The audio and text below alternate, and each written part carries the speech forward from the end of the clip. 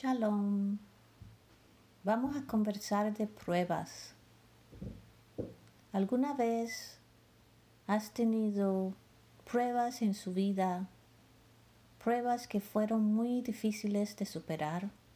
Tal vez con un amigo, o pruebas con su cónyuge, o pruebas en su trabajo, o pruebas de salud.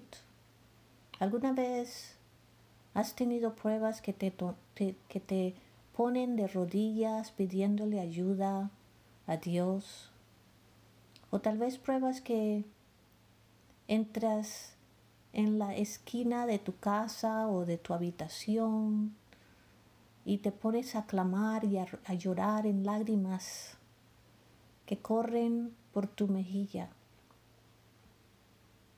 Ensayos o pruebas que nos llevan a un estado humilde y no tienen a dónde recurrir, sino al escondite por respuestas.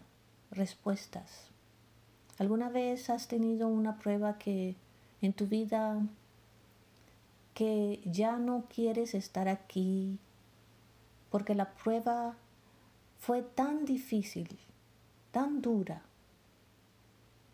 ¿Sabías que había una persona que también experimentó pruebas? Entonces no estás solo. Hubo una persona que fue derribada con pruebas de persecución y dificultades. ¿Cuál es tu prueba hoy? ¿Cuáles las pruebas que has pasado en el pasado? Hace años había un hombre que muchas personas lo conocen hoy en día como Yeshua. Y este hombre tuvo que enfrentar juicios que lo llevaron automáticamente a su muerte.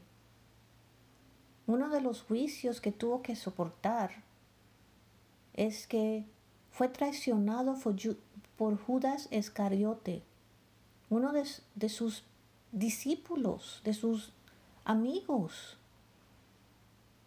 Yeshua después fue a presentarse ante el sumo sacerdote y durante ese juicio fue acusado.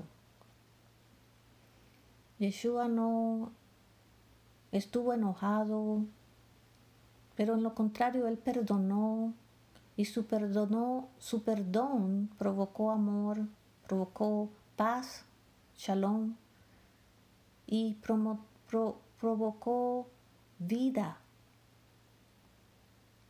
¿Quieres probar a Yeshua hoy? ¿Quieres dejar que Yeshua te ayude?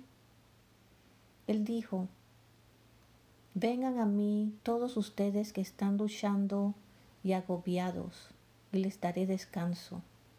Toma mi yugo sobre ti y aprende de mí, porque soy gentil y humilde de corazón, y encontrarás descanso para tus almas, porque mi yugo es fácil y mi carga es ligera.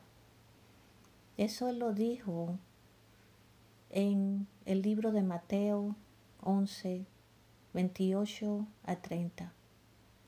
Shalom y que Dios los bendiga.